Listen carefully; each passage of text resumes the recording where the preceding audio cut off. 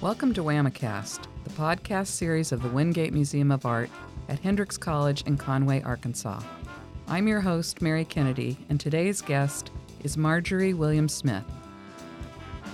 Marjorie Williams Smith has worked as a Silver Point artist for 30 years and is nationally recognized as one of its preeminent practitioners. She's a professor emeritus at the University of Arkansas Little Rock. She received the Governor's Arts Award in 2019 and was selected to design the Congressional Medal of Honor awarded to the Little Rock Nine in 1999. She has participated in numerous solo and group exhibitions nationally, and her work is in the permanent collections of the Arkansas Art Center, the Longview Art Museum, Mosaic Templars Cultural Center, and many others. Marjorie, thank you for joining us today. It's a pleasure to have a chance to talk with you. Thank you. So I like to begin these conversations talking about where folks come from, where their families came from. Okay. Most of us are immigrants, right? Yes. And what you were interested in as a child. Well, I grew up in Washington, D.C. My parents were from Maryland from my dad's side and Pennsylvania from my mom's side. And grew up seeing all the monuments and important buildings in Washington, D.C. And I always enjoyed art. Early on, my mom took us to the National Gallery of Art, which I guess would be unusual for a parent to take small children. But I remember going and then going back years later on my own and just enjoyed seeing the paintings and all the colors and everything, and just got interested in it. And of course, all I had were crayons. So crayons and coloring books got me started, and then I started to draw outside the lines because that was pretty cool too. Yeah. Were your parents artists? I like to think that they were artistic. My dad was a carpenter, and he would do sketches of projects he was going to work on.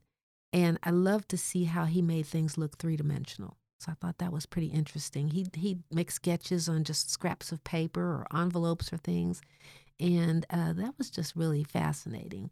And my mom loved to do needlepoint.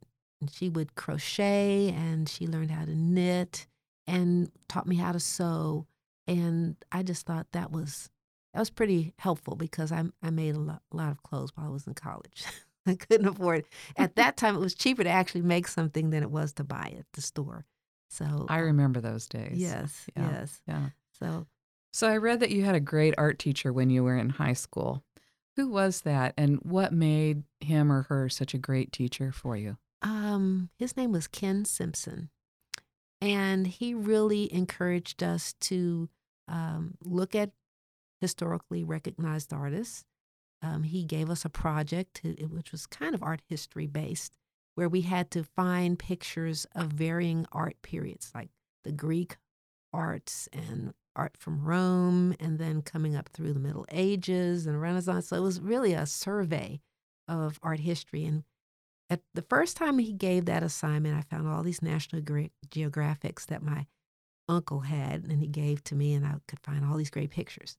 The second year he gave that assignment, fewer pictures because I'd cut up all the first ones in the first project. The third year, I was kind of like scraping the barrel because I'd used up all my resources. But by then, I was pretty familiar with a number of different things. And he really encouraged us to look at work of African-American artists. He brought in some magazine articles from Ebony Magazine where we could see some of these artists like Charles White and Elizabeth Catlett, Romare Bearden. And so that's where I started to first hear these names and really became interested more than just a hobby.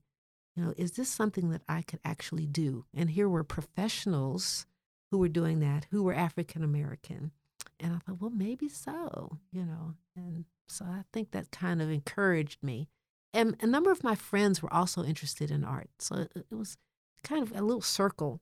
And we had an art club, and we would get to hang out. And our teacher encouraged us to do experimental things with paint or whatever we were interested in.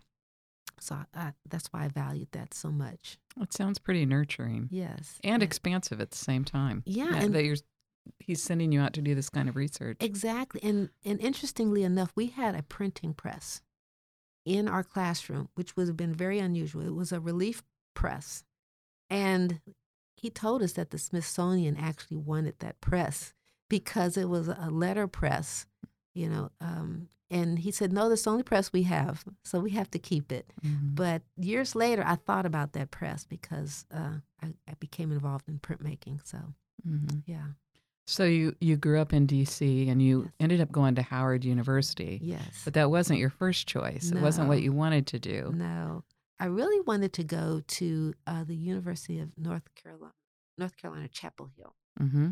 And they had a BFA program. And I don't know where I got the idea that a BFA was better than a BA. So I thought, I don't want to do a lot of other classes other than art. So I think the BFA might be the best route. But it was very expensive. My parents said, no, you can't do that. Mm-hmm. So they said, go local. Let's look at Howard. There was Maryland, University of Maryland. And I thought, no, I really don't want to go to Maryland, so I guess I'll go to Howard. Mm-hmm. Yeah. So when you went to Howard, your drawing professor was Jeff Donaldson, who was a co-founder of AfriCOBRA, which stands for African Commune of Bad Relevant Artists. The collective began in Chicago and had and continues to have a real impact. Mm-hmm. What was it like to be at Howard in the 1970s and working with Jeff? Oh, my goodness.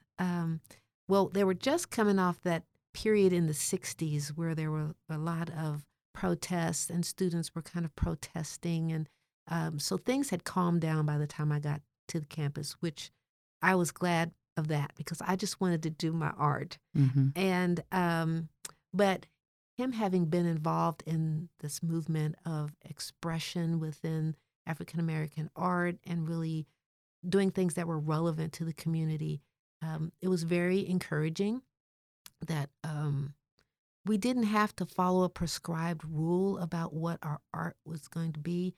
I think he felt that if your technique was there and your skill level was there, then you could say whatever you felt you needed to say. So that was helpful. And my first drawing class was with him.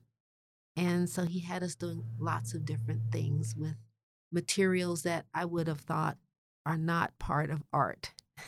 One day he had us go on a scavenger hunt and just find whatever you could find in the building. Don't leave the building. It has to be something in this space. And we came back with candy wrappers and dust balls and, a variety of things. And he said, okay, draw that. I'm like, what? How are we going to do this? Well, it forced us to think outside the box. Mm-hmm. And so I think we all had a sense that, we could do anything, really. We're encouraged to be expressive, experimental, and to take risks. Mm-hmm. Yeah. So for many young people, deciding where they're going to go for graduate school is a really important decision, even really more important than undergraduate school. Yeah. I'd say it certainly was for me, but I read that your thesis professor coerced you into going to Pratt for graduate school. You thought you wanted to go to Columbia. Yes. So tell us about that experience and how did it work or not work for you? Well, by the time I was a senior, in my beginning of my senior year, I knew I wanted to go into printmaking. And of course, this was before the internet. So anything you wanted to find out, you went to the library, you looked up materials. And so I started to think, I want to do my graduate work in printmaking. And I read that Robert Blackburn, the founder of the printmaking workshop in New York City, taught at Columbia. So I thought, well, I need to go to Columbia so I can work with him because he's foremost in terms of an African-American artist working in printmaking. So that's where I wanted to go. And so I arranged to go to the campus. I went to New York City by myself. I had never really been there. That was your first trip to New York? That's my second trip. Actually, Okay. The first trip was in 7th grade and a science group tour. Okay. It was a one-day adventure. But this was like for 3 days. I went by myself. My parents, God bless them, trusted that I would be fine, that I would actually make it back home. And I went to the campus, Columbia, and I thought I'd go to Pratt, but I said, nah, I don't have enough time. So I'm just going to go to Columbia. And toured the facility, got to meet Robert Blackburn, was in the print classroom, and got to see the facility. So I thought, this is it. This is where I want to go. I came back and asked Professor Donaldson if he would write a letter of recommendation for me. And he said, sure. Have you also applied to Pratt? And I said, no, I don't want to go there. I want to go to Columbia. He said, no, you need to apply to Pratt as well. I thought, nah, I don't really want to do that. He said, yes, you need to apply to Pratt. I said, I don't know. He said, well, if you don't apply to Pratt, you're not going to pass my class. And I was in his thesis class. And I thought, you're not going to do that. He said, you don't know. And I didn't want to push that. So I thought, okay, now I have to go make another set of slides and do this whole letter thing. So I went through the process. And sure enough, I got accepted at Pratt and not Columbia. So I wound up going there, and it turned out really well. Yeah, that's not a bad gig. It's not bad. So, and it was a good experience. I wanted to be in New York. And my backup was to apply to the Maryland Institute of Art. But I really didn't want to go there because it was so close to home. Mm-hmm. I wanted to be in New York City. I always seen myself there because I figured that was the center of the art world. Is this the 1980s? This is the 1970s. Okay. And I felt that there was so much to see, so much activity. It was bigger than Washington, Mm-hmm. and just so much more diverse even. So that I had decided that's where I wanted to be. Mm-hmm. And I wanted to live there. So I figured, well, maybe if I go to school there, that'd be a great way to kind of ease into life there. And it was.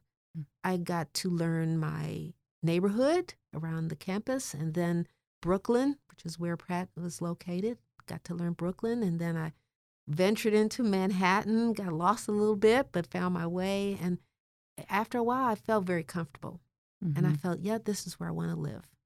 Well, that leads me to my next question. So you met your husband, A.J. Smith, who is also an extraordinary artist, while you were in New York. Yes. So how did you get from New York City to Little Rock, and did you ever intend to stay here? Well, AJ was invited to apply to the Artist in Residency program at the Arkansas Arts Center. And once he got that phone call inviting him to come out, that summer he was working in Massachusetts.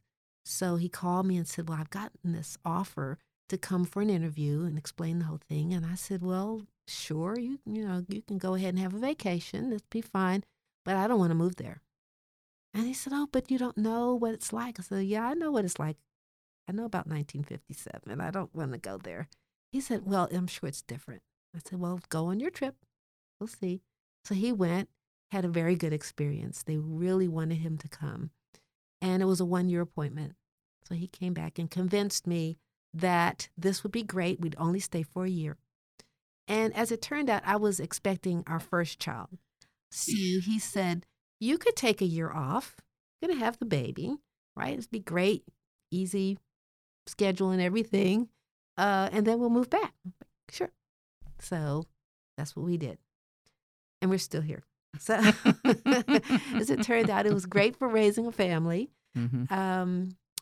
We had more space, but the pace was different. And at that time, it was the right thing to do. So we stayed. Mm-hmm. Mm-hmm.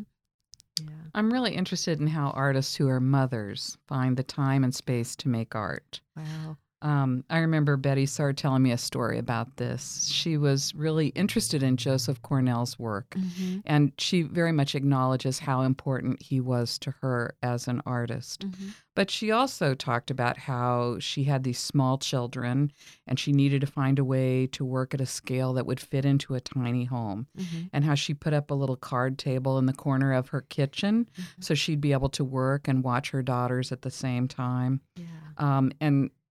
I think about how so many women juggle this, and how they still continue making art while they're raising children and, Yeah. responsible for so many other things. So how Gosh. did you juggle all of that? How'd you make that Wow. work? Well, the first 2 years of my daughter's existence was devoted to her pretty much. And I may have had time to do a sketch or two in pencil, and they were very small. And so, as you were saying with Betty Saar, the scale was important because you don't have a lot of space. And we didn't own our own home when we first moved here, so we did have limited space for studio and for storage of artwork that we brought with us from New York. Um, so everything was kind of small. And then my time was really devoted to the baby. And I didn't realize how exhausting motherhood could be Mm-hmm. Mm-hmm. until you are in it, And my daughter didn't want to sleep at night. She wouldn't sleep all day and then be up all night. I was exhausted. Mm-hmm. So eventually we got that kind of worked out when she got on solid food, Mm-hmm. okay, she can sleep. I found that I could do some more things in my makeshift studio, which I had my drawing table in her bedroom, and we shared that space. And eventually, as she got older, I just continued to make some time, and it would usually be after she went to bed. So you do things like the laundry, and you cook the food, and you go shopping, and do all these things, and the art would come last. Mm-hmm. And once I started teaching at the university, then that added more on the schedule. So I'm writing lectures and preparing lesson plans and shopping for groceries and cleaning the house and taking care of the baby. And once she got a little older and she was in daycare, 4 years later, here comes another baby. Mm-hmm. So, but by then we had a routine. And then AJ was, it's part of that, helping when I would have to teach. Luckily, he didn't have a class, and so we could kind of trade off. And that teamwork really helped. Mm-hmm. And as the children got older, they just knew this is what we do. Mom and Dad have art supplies, and we would let them use some things, not everything, but some things.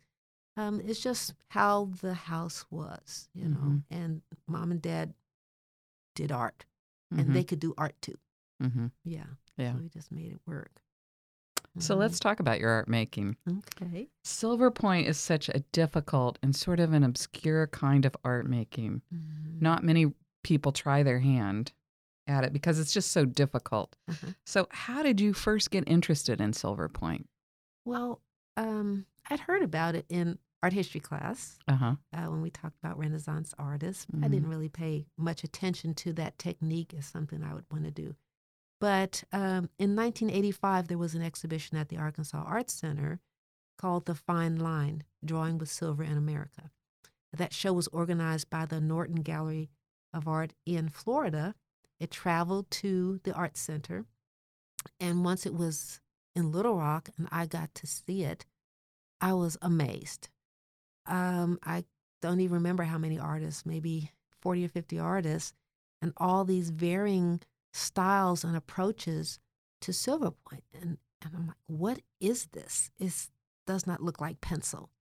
And they had a tool on display, one of the Silver Point tools. So I thought, okay, that looks interesting. But the drawings were just amazing. They were very ethereal, some of them, in terms of looking at the value of the drawing, the softness of the value. It's almost like they just kind of breathed the marks onto the page. And but then there were some whose approaches were such where it was very aggressive, those marks, very dark. So there was a range of things. And then there was representational work, and then there was non-representational work. And people were combining paint with it, or gold leaf, or smoke and wax. And I thought, what in the world? I went back so often, the guards just figured, oh, yeah, that's her again. And then I bought the catalog and just read the catalog from cover to cover. And the neat thing about that catalog was they listed everything that was in that piece. Mm-hmm. So whatever metal, they used silver, they used copper, they used brass. Mm-hmm. They used it on clay-coated paper, or they used acrylic gesso. I mean, everything about it was listed. Mm-hmm. And I thought, wow, look at all this. So, okay, I need some gesso. If I was going to do this, I need some gesso. I need some museum board maybe, or watercolor paper. But I need the silver. So where do you get that? So I went to the art store, which was Junkins at the time. And I said, I need some silver point. I said, I don't know that we have it. So I described what it looked like. And he said, oh, yeah, we have that. So we went over to the area where they had these stylus holders, and it had something inside. We rattled in, oh, yeah, it's in there. That silver's in there. So I took it home. That was not silver. It was like some stainless steel point that you might use for making stencils. Mm-hmm. And I thought, oh, this isn't it. So what am I going to do? And there was no internet, so I couldn't order it. But I did have some jewelry that was silver. I had a ring that my mother had given me. So I took the ring apart, fashioned a tool, taped it to a pencil, and started working. So Amazing. That's what I did. And of course, my first drawing did not look like what I had seen at the Art Center, so I was very disappointed. Trying to get the quality of the line, learning how to handle mistakes. You couldn't erase it, really. So I thought, this is not working. And I noticed that they were using lots of hatched and cross-hatched lines. So I was familiar with pen and ink. So I think I'll put the silver aside for a little bit and do some pen and ink drawings just to get a feel for how to make these marks. And then gradually went back to the silver. And by then I felt I had a little bit better understanding of how I want to do these marks. Mm-hmm. And so I started to feel a little bit more confident with making those drawings. Then I also realized if you do a preliminary sketch in pencil, Mm-hmm. that's very light, you can erase that. Mm-hmm. Then I can come back with the silver Mm-hmm. and take my time. Mm-hmm. So I learned you have to be patient. This wasn't something that you could rush. Think ahead where you want to preserve the white of the page so you don't put any marks there, so you don't have to worry about erasing. That was helpful. Mm-hmm. I love the story about that you tell about the Silver Point workshop that you went to, Yes. or that you weren't able to go to at the Art Center because Yes. AJ was working and you couldn't find a babysitter. Right. But you had called them and said, "Could I come down during the lunch break and Yeah. talk to the instructor?" So you take your kids Yeah. down during this workshop lunch break. Exactly. And have a chance to talk to them. But it doesn't sound like they were all that encouraging. No. And yet you persisted. Well, So I guess, many people would have just folded their tent at that Yeah. moment, but you just kept on. What do you think it was? I was desperate for somebody to teach me how to do this. Mm-hmm. And I had seen these artists' works at the Art Center in that show, in that fine line show. And so I felt they've got to tell me something, and if I can't go to that workshop, maybe on that lunch break, if they would just, let me see the tools, tell me about the materials. And so I went up there and I had, my youngest was in a stroller. The oldest daughter was kind of hanging on to the stroller, and we walked in there and, oh yeah, this lady with these little kids talking about she's done Silver Point. Yeah, right. And I said, oh my gosh, well, I wish I could have shown you some of my work. He said, oh, we would have loved to have seen your work. Really? I said, yeah. I said, well, I don't live that far away. Actually, I could just run home right now and go get it. And I guess they were just shocked, like, well, they didn't want to say no. Uh-huh. So they said, well, sure. I said, I'll be right back. I ran home. I made a couple of peanut butter and jelly sandwiches for the kids. I said, here. I grabbed my pieces. I put them in a portfolio case, and we run back up there. And they're like, okay. So I opened my case, and I started showing them the work. And they're like, wow, well, this is very nice. Like, oh, thank you. Well, you have any suggestions, recommendations? Okay. No, just keep working. Okay. And anything else? No, just keep working. Okay. I was a little let down because I wanted them to tell me something else, know. And so, okay. So I just packed it all up and we went home. And like I said, this was before the internet then, and one of the artists, Charles Schmidt, remembered what he had seen. He was organizing a Silver Point exhibition that would travel. And somehow he got in touch with me. Maybe he had gotten my address information from the director of the Art Center. And he sent me a letter asking me if I'd be interested in being in an exhibition. And he remembered pieces that I had. Would I be willing to put that piece in the show? And I'm like, yes, I would love to. Oh, wait a minute. I sold that piece. Mm-hmm. So I asked the owner of the piece, would they be willing to loan it to this exhibition? And when I explained that this was a national Silver Point exhibition that would travel, he said, sure, I'll let you borrow it. Person organizing the show wanted 2 pieces, so I had another one. And so that's how I was in my first show of Silver Point. And so I thought, well, I guess I must have been doing something How long right. after the workshop did that happen? Oh, I would say 2 or 3 years. Yeah. Yeah. So in that window, though, you just kept working away. I just kept working. Yeah. And having slides made, because that's what you did if you were trying to get in an exhibition. Couldn't get my work in an exhibition. Mm-hmm. But one problem was that it's difficult to photograph mm-hmm. these pieces. Mm-hmm. And I was trying to take my own photographs, my own slides, mm-hmm. and just could not get a good reproduction. So eventually I hired a professional photographer to do my slides, and it still was too light. Mm-hmm. So I thought, I don't know how I'm going to overcome this issue.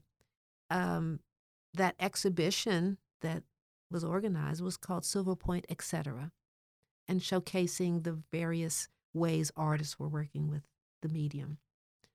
And he put together a little catalog. And when I saw my piece reproduced, I was so disappointed because it was so light. Mm-hmm. I thought, oh, mm-hmm. that was my shot, and I might have blown it, because mm-hmm. you can't see it really. So I had to figure out, how am I going to get darker? Mm-hmm. And so, interestingly enough, one of the artists from the Fine Line exhibition was also in the Silver Point, Etc. That was Susan Schwab. Mm-hmm. And she saw my piece in that exhibition because it traveled to Massachusetts. She remembered it and contacted me. She sent me a letter, got my info from the Art Center, and we started corresponding. And so I looked at her work and just was interested. How did she get so dark? Well, I think it was the ground, the support that I mm-hmm. would draw on. Mm-hmm. That acrylic gesso, when you sand it, gets very smooth. Mm-hmm. It's almost like trying to draw on glass. Mm-hmm. That was one problem. It mm-hmm. wasn't abrasive enough to get enough metal on the surface. Right. So I had to figure out how to make it more abrasive. Mm-hmm. Using a more coarse grit sandpaper was not the solution. Mm-hmm. It just did not make the surface really receptive to my mark. So it wasn't until Victor Kulbach had an exhibition at the Art Center. He's a Russian artist who was familiar with Townsend Wolff, who was the director at that time, had some exquisite Silver Point pieces. He did a workshop, which I did get to go, mm-hmm. and he did a lecture, which I attended, and I was taking notes, and he talked about his ground that he was using. And he was very mysterious about it. He says, I have this ground that I have made. And so I raised my hand and said, well, what's in it? Mm-hmm. Oh, well, I have pigment and I have, marble crushed and, glue. Okay. So I thought, where am I going to get this?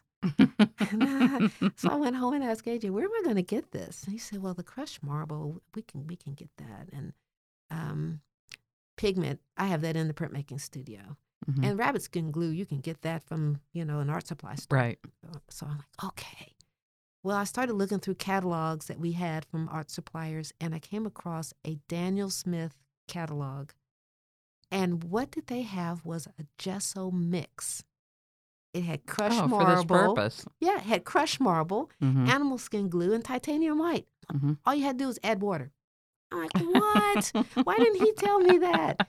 Okay, that's fine. Yeah, So because that's part of his shtick, right? yeah, right, to be very, very mysterious. Uh-huh. So I thought, okay, so I bought it. I mixed it up. I put it on the support. I, sandpapered it, get it a little bit smooth. Great. Now you could almost hear the marks. Uh-huh. Right? It was very abrasive. Yeah. I could get darker. Mm-hmm. And one of the first pieces I did, it got in the Delta and the exhibition at the Art Center. Yeah, that's huge. I was like, wow, okay, I'm on to something. Mm-hmm. And so I continued to use that. Mm-hmm. And also I saw where artists were using color in their pieces. So I thought, okay, I'll use some watercolor. That'll probably be great. But on this traditional mix, which is water-based, it's not great with watercolor because then you disturb the ground. Yeah. And it liquefies. Yeah. So I thought, okay, well, this is a problem. Mm-hmm. So I realized if I go back to the acrylic gesso, it's not going to be disturbed by watercolor. Mm-hmm. But I'm not going to get the same kind of quality of mark. But then maybe the watercolor is more important. So, okay, it was a trade-off. And then finally I thought, what if I mix a little acrylic in with this mix so that I'm getting that polymer medium mixed in? It won't go liquid when I put the watercolor on it. Right. So that worked. And I gradually started experimenting with color. So that, I just loved experimenting. Yeah. I even put smoke on a couple of pieces. I had to be sure I didn't burn up my drawing because I had to do the drawing first. Right. And then put the smoke on so it wouldn't disturb the smoke. But, I have to say, I think in general with Silver Point, so I'll use you as an example. So I had never seen your work, and about 15 years ago, I saw your work for the first time, and I had never seen it in reproduction before. But I saw it in Garbo Hearn's gallery, and I walked in, and I was absolutely blown away. Thank you. And it is so, Silver Point, when you see it in person, it's so beautiful, and it catches the light as you move around the image, and so it's very full of life. And then every time I've seen Silver Point reproduced, it looks like a drawing, which is fine, but it's nothing like experiencing it firsthand. And I feel like, Silver Point artists are kind of, they're kind of cheated out of notoriety, don't you think? Because the way we reproduce things or show things on the internet, it is really one of the few art forms that just cannot come through. It just doesn't do it justice. Yeah. Really, you have to see it in person. And the neat thing about silver, and I think this is one thing that also attracted me to it, was that over a period of time, the silver is going to tarnish. Right. And so it changes. The piece changes. Yeah. And when you first make the marks, they look gray, maybe a thinner line than what you're going to get with a pencil. But over time, it's tarnishing. So just like your silverware is tarnishing, it's going to take on a different tonality, has a warm tone to it. And that's what I find with many of these metals is what happens over a period of time. Right. And you just can't really capture that in a photograph. So a question I like to ask all of our guests has to do with when things fail. So I love this quote I saw posted on Instagram. Art is not really art unless it has the potential to be a disaster.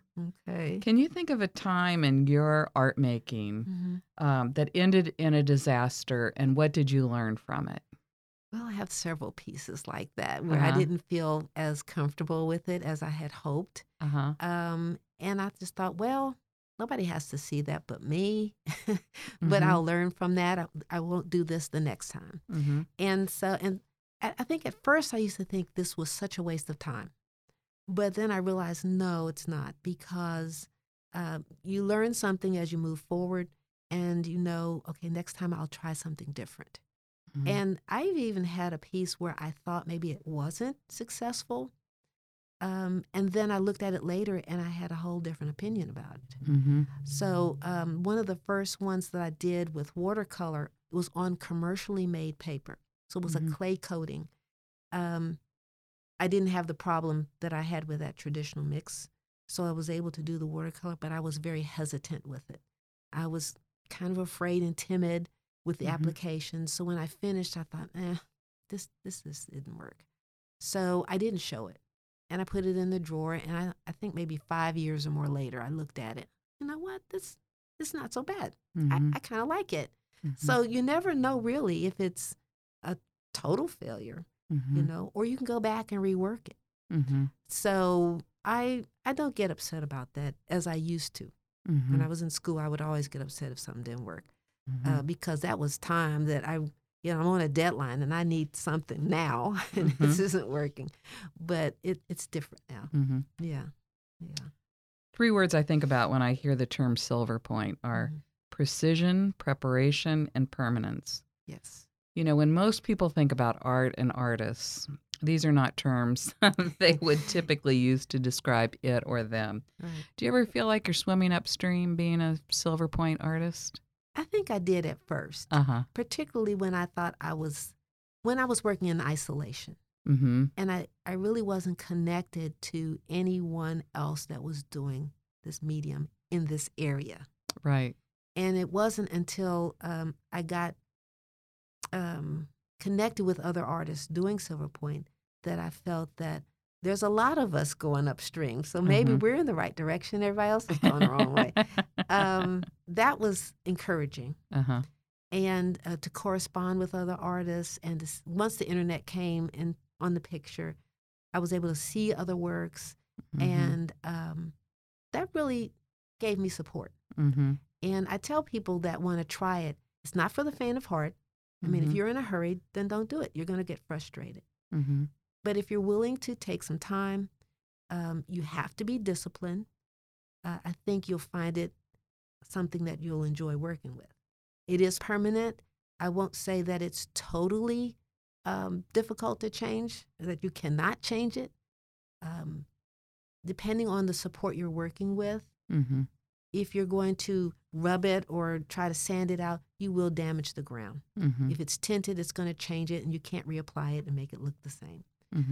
But if you are willing to lighten it a little bit with an eraser and take off a little bit of the metal, you may be able to go back and work over that. I do a preliminary pencil sketch. I need some direction. I'm not just going to go freehand with the silver, knowing how it is and how I work. So I resolve all my problems with pencil. And if I'm drawing directly from the object, and I use my sighting techniques and very mechanical about that process, resolve all issues. Then I go in with the silver. It's kind of like icing on the cake because now I get to have fun. All my difficult thinking has been solved. Right. Yeah. Right. Yeah. So let's talk about what your subjects usually are, which are flowers, Yes, right? Your public yes. Silver Point drawings are really of flowers. What made you choose flowers over other subject matter? Well, back when my daughter was born and I didn't have a lot of time, and I think one day I was sitting at my drawing table and I thought, I think I'd like to draw something just because it's meditative and relaxing. And I was sitting at my drawing table and I had in a vase a rose that AJ had given me for my first Mother's Day. And previously, whenever I'd get flowers and wanted to save them, I'd press them in a book. But this had sat on the table for so long, it dried, and it was just, about to, ordinarily I would have thrown it away. But I thought, why don't I draw that? That might be fun. So I did. I drew that, and then I drew another one. And so at first, it was just drawings of roses. And then it kind of branched out to maybe daisies or other flowers. They were convenient. I didn't have to think about it. I've always loved flowers, having fresh cut flowers. I think I got that from my mom. And growing up in D.C., we didn't have a lot of yard space, so we had a little flower garden and helped her with that. So I think I got that love of the flowers from her. And then when I had these dried flowers sitting on my table, they were right there. I didn't have to go very far, and I could do it at night while the baby was asleep. So that's kind of where it got started. And then looking so closely at these forms, they were just beautiful. How they curl and how the colors change. the bright red rose then became really dark and sometimes would turn black. Or if they sat there so long, a layer of dust accumulated. So it was like they were silvery. Yeah. It was just fascinating to look at these. A lot of the flowers that I've seen that you've done are pretty much past their prime. Yes. You know, Yes. which I think there's something to talk about there. But I would say that they're very anthropomorphic. The flowers that you depict Yes. have that quality, and then you give them titles like couple or the messengers. You say that flowers have character, and many times the flowers, are pretty dead that you're depicting. So tell me how these flowers are more than flowers in your work, and what do you want viewers to draw from them? Well, I think after I got started on this series and had a collection of these sitting on the table and everywhere around the studio, and petals would fall off. Sometimes I would just draw the petals. And as I'm sitting there drawing, I'd start to think about how fragile these are. But then you've got these thorns. If I'm not careful, I'm going to get stuck and start bleeding, So there was this dichotomy of the fragileness and the prettiness versus that sturdy stem and the thorns, and how I think as women, we are perceived as being the weaker sex. But yet, it takes a great deal of strength to juggle kids and a house and a career and all these things. So they became a symbol or a metaphor for some of these thoughts I was having. And then I think over a period of time that kind of morphed into spirituality in terms of a presence, an energy that I find in these things, life forms. So it kind of branched away from flowers to other types of plants that I would see around where I live, and how that energy is there and we don't even see it. It's in everything, and we're so busy and so fast moving that we don't even think about this life force, this energy that moves us, how we communicate with each other, how we communicate with the spirit. We just need to pay attention to that. And so for me, that kind of helps me express that idea.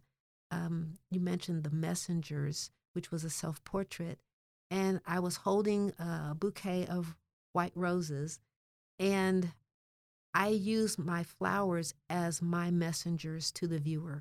That's where that title came from. And wanting you to see what that message may be for you. Now, the title may give you some clues of what I was thinking about, but it may be totally different for my viewer. And that's okay. So in the work that's called The Couple, your husband's very tall. Yeah. And in The Couple, one flower is very tall and the other one's much shorter. Is it you and AJ in that? I didn't think about that until you just mentioned that. Okay. It just happened how I had them hanging, because I actually had them hanging upside down. Oh, no, that might have been the ones where they were upright. That's just how it wound up. They're very, again, they're very anthropomorphic, but they look very tender towards each other, these two flowers. When I'm putting these together in the studio and I'm drawing directly from the subject, and it depends on how they work together. I'm looking at the design of it. Maybe there's part of the form that will lead your eye to the next form. The colors, and is that important in terms of the value interpretation? And so I'm thinking about the design. I'm thinking about this unit whenever I have more than one rose or a flower in the composition, how that unit plays together. Do you typically name them after you've done them? It could be while I'm working on it. Okay. Most of the time it'll come while I'm working. And sometimes it may come beforehand. Maybe in reading, or I may hear something in a song that moves me in a certain direction, and I'll think of words, and I'll write words down on a scrap paper on my table, and like enigma, whatever, clairvoyant, and what does that mean? And I'll go look it up, and I'll think, and I'll just kind of dwell on that a little bit Mm-hmm. and just work. And sometimes these things will come back. Mm-hmm. Yeah. So I do want to talk about a few individual pieces. Uh-huh. And just so folks know, the images that we're going to talk about can be found at our website, which is www.hendrix.edu/Wingate. Mm-hmm. Um, so the first one I want to talk about is this work that's called, which I love, called Strong. It's from 2017. Mm-hmm. And it looks like a pretty dead either purple coneflower, black-eyed Yes. Susan is what you can tell Yeah. I'm from the Midwest. Okay. But it just radiates so much energy out of that. Yeah. Why did you choose Strong for the title? And Just looking at that flower, and it was coneflower, okay. and I had them in my backyard, Mhm. and cut that sample, and brought it into the studio. And it's just the way those petals, how they dry, they Mhm. curl in certain directions, and then the cone part that just looks like spikes, Mhm. and that just looks. I mean, you couldn't break that off easily. Mhm. You've got to work at it, but then you're going to get stuck, right? You're going to get injured if you mess with that thing. It just looked like strength.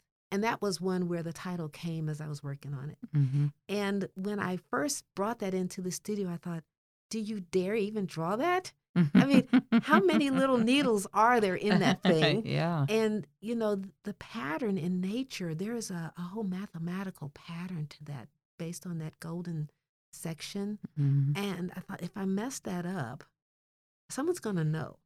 It's amazing. Yeah, so I have to divide it down and count how many of these little points I see in that silhouette, and then come back in with lengths of line that make you think you're seeing other points within the cone. Mhm. I thought, you've got to really take your time. If I find myself wanting to race and getting a little anxious with a part, I'll take a break Mhm. and walk away and come back. I've got to change the music. So the Mhm. music has some influence on my pace. Get a cup of tea, just calm down and go slow. And then when I'm in the zone or really in the mindset where I'm not even focused on the external, where I'm really focusing on this little part, just this little shape, and one little shape after another little shape, and that's how I get that. That silhouette was really important, so I wanted the background to be lighter than the subject. Mhm. And when you look at the image, you said radiating, and Mhm. I did want it to feel as if the cone kind of radiates this energy. So I was using aluminum for that background, and the strokes were such that I purposely drew it in a radiating sort of fashion, so it would feel that sort of energy from the Yeah. drawing. Yeah. Yeah. So Clairvoyant is also an amazing work, but much different. Yes. It's done on a black background, which gives the rose a kind of strangely menacing quality, Okay. or something that, it's clairvoyant. So Yeah. why that title, and how does your work change when you do work on a black background? Well, Strong was also on a black background. Okay. And the darkness that you're seeing in that flower, But you just had a lot more I had a metal lot of on there. metal in that background. Okay. So, and that's a later piece than Clairvoyant. Now, Clairvoyant is in the early stages of me working on this black gesso. Uh-huh. And Susan Schwab, I saw some of her work where she had a color background. And I sent her a message, just, hey, what are you doing? Where'd you get that? She said, buy some black gesso. That's all I'm going to say. I thought, okay. So I bought some black gesso. I painted, on the board. And I'm, okay, let me figure this out. And so I started drawing and realizing, oh, wait a minute. I can't draw the darks. I'm drawing light. It's totally reversed from everything else I had been doing. The gray metal would be used for shadows, but now I have to use the metal as the highlights. So now I have to think, I have to preserve the darks or build the light slowly so that I can get this range. So this was one of the first ones that I felt was successful. Like I said, sometimes when they're not, spectacular, nobody's going to see the ones that didn't work. But as I was working, getting this feeling of knowing. How do you know something? What is this feeling that you get? And you can't put words on it. It just is, And my mother often would get a feeling about things.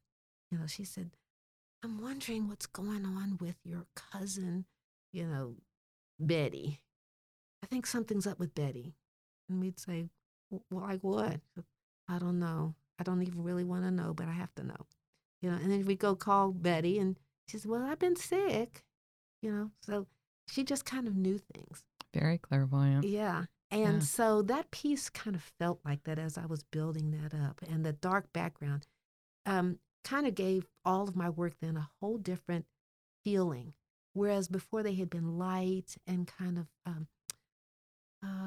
softer, the light of the image kind of came through the metal. Mm-hmm. But now it had a more somber tone. Mm. And when did you start working on black? Let's see, maybe 2011, 12, maybe somewhere in there. Uh-huh. And I had gotten a sabbatical, and my research was to investigate working on color grounds. Mm-hmm. And so I got to visit with Susan Schwab, which was the first time we actually met. We had been corresponding, but had never met in person. And her work is so different than yours. It is. But we had such fun meeting and talking about materials and things like that. So I just had a chance to really explore what might happen with these other materials. And she's been kind of inspirational. Mm-hmm. Yeah. Because and where does she live? In New York. Okay. Yeah. Okay. One other piece I want to talk about, and I don't know the title of the piece, but it absolutely knocks me off my feet. It's just so fragile when you talk about this and appears to be clinging to survival. Yeah. So it's a dead rose head that's attached to a safety pin that's attached to a little piece of thread. And it says it's from 2013, but it is exquisite. Yeah. And I'm just interested to hear how you came to compose this way and really just what an amazing piece this is. Well, I was looking at, as I said, some of these are very fragile, and that head fell off the stem. And I thought, I really would like to draw it, but how am I going to get it so that I can draw it? And I tried to attach it to a stick, and that didn't work. Because that meant I would have to tape it somehow to the stick, and I just couldn't grasp it. But then I had a safety pin that I could actually put through the remaining part of the stem that was there. And I thought, okay, I want to hang this upside down. And I thought, I'll just take some thread and hang it. Mm-hmm. So I included the thread in the drawing and the pin because I wanted to see how thin could I make a line. Mm-hmm. And interestingly enough, one of my students in a drawing class was a retired dentist. And one day he came to class and he said, you know what? I used to use silver in fillings, and I still have some of that silver wire. Would you be interested in having some of that? I thought, oh, yes. Yeah. He said, well, I'll bring you some. Well, he brought it in, and it looked like a piece of hair. Yeah. It was so thin. And I thought, wow, it's so thin, I cannot put this in a vice holder, a mechanical pen. So I just taped it to a stick and tried to draw with that. And the line was almost invisible. It was so thin. And it just built that up. So I wanted to see how thin could I make these lines. And then contrast that with this form, which because of how it's curling, it almost feels hard, but yet they're not.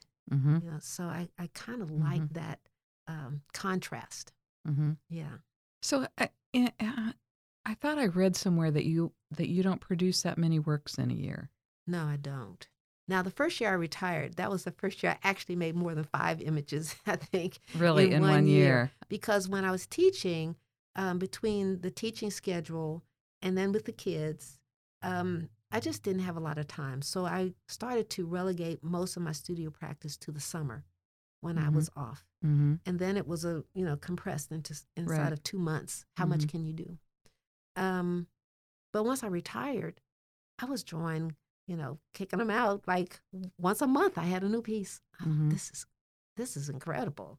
You know? It's amazing that you could maintain your technique with only doing 5 pieces a year. You know what I mean? Yeah. I was thinking about it all the time. And looking at things, whenever we would travel, looking at books, and I just love looking at other people's work. Mm-hmm. And it didn't even have to be silver point, but I was always thinking about what would I do?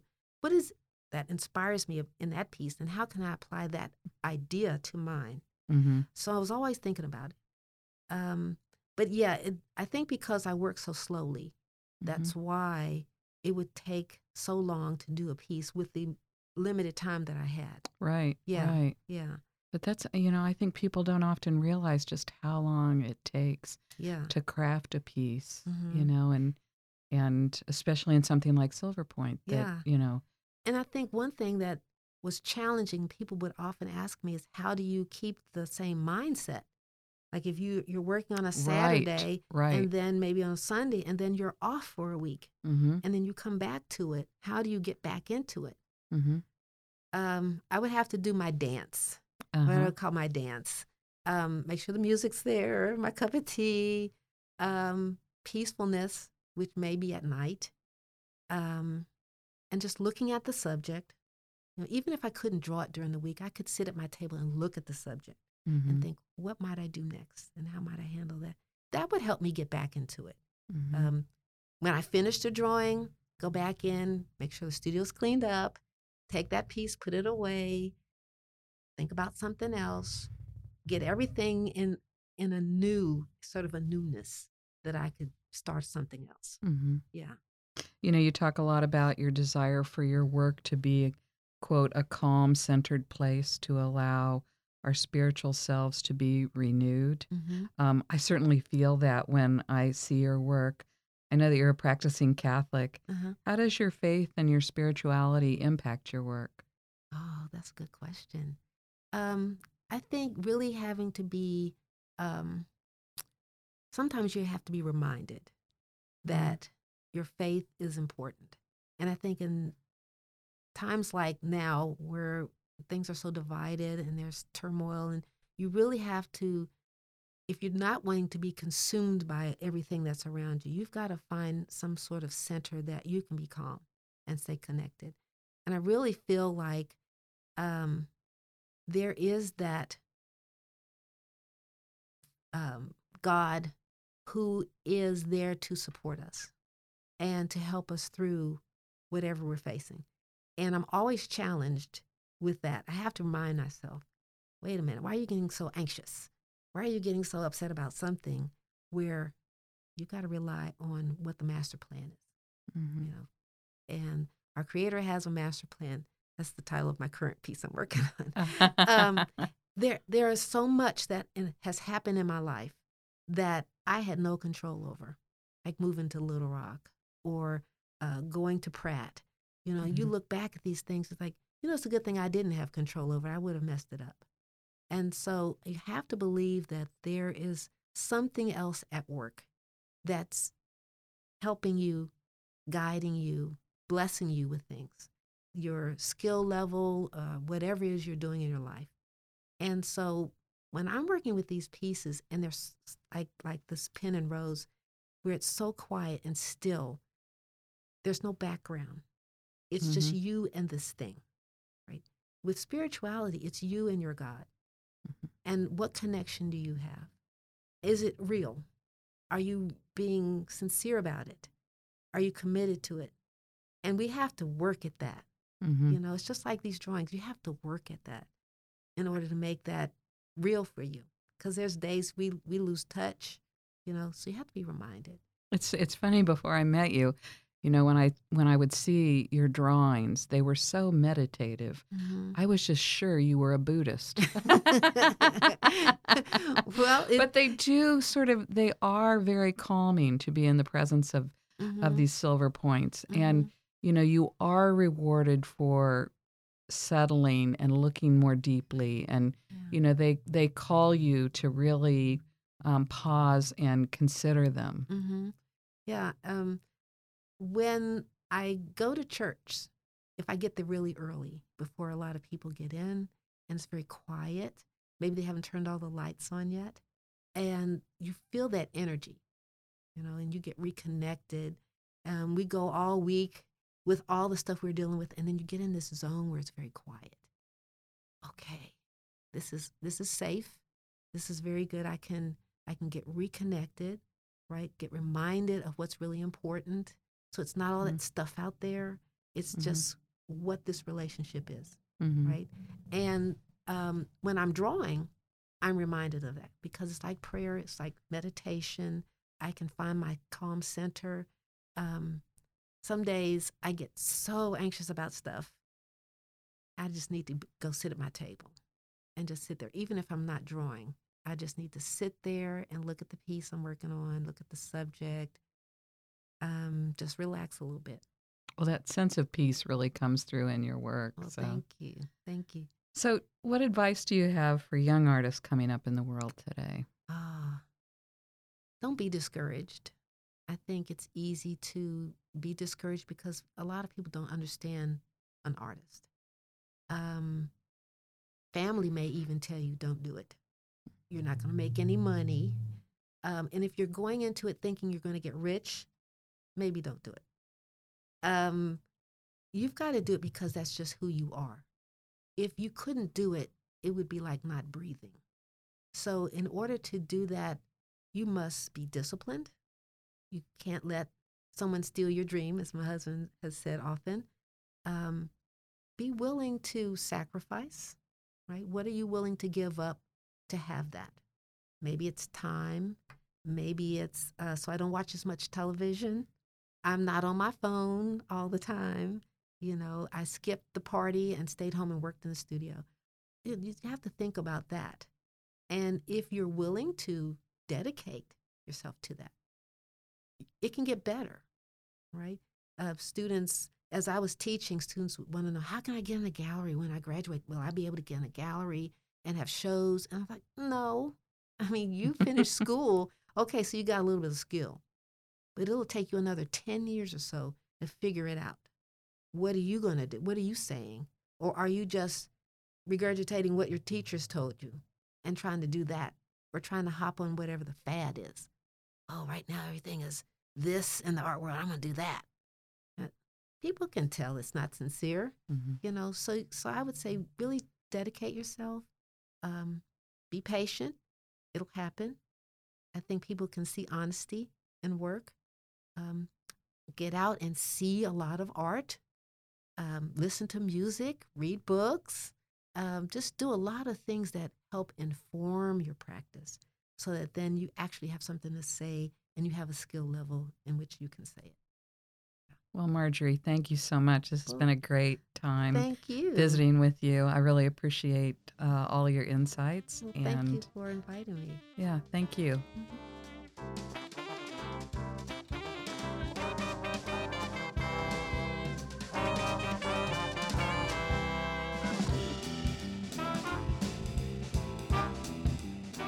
Thank you for joining WAMAcast, produced by the Wingate Museum of Art at Hendrix College. Our engineer is Megan Stevenson, graphics by Amanda Cheatham, and research support from Rebecca Jolly. Our theme music was written by Hendrix student Cameron Miner and performed by Cameron Miner, Scott Miner, Danielle Kuntz, and Campbell Cook. All rights reserved by Hendrix College. Have a great day.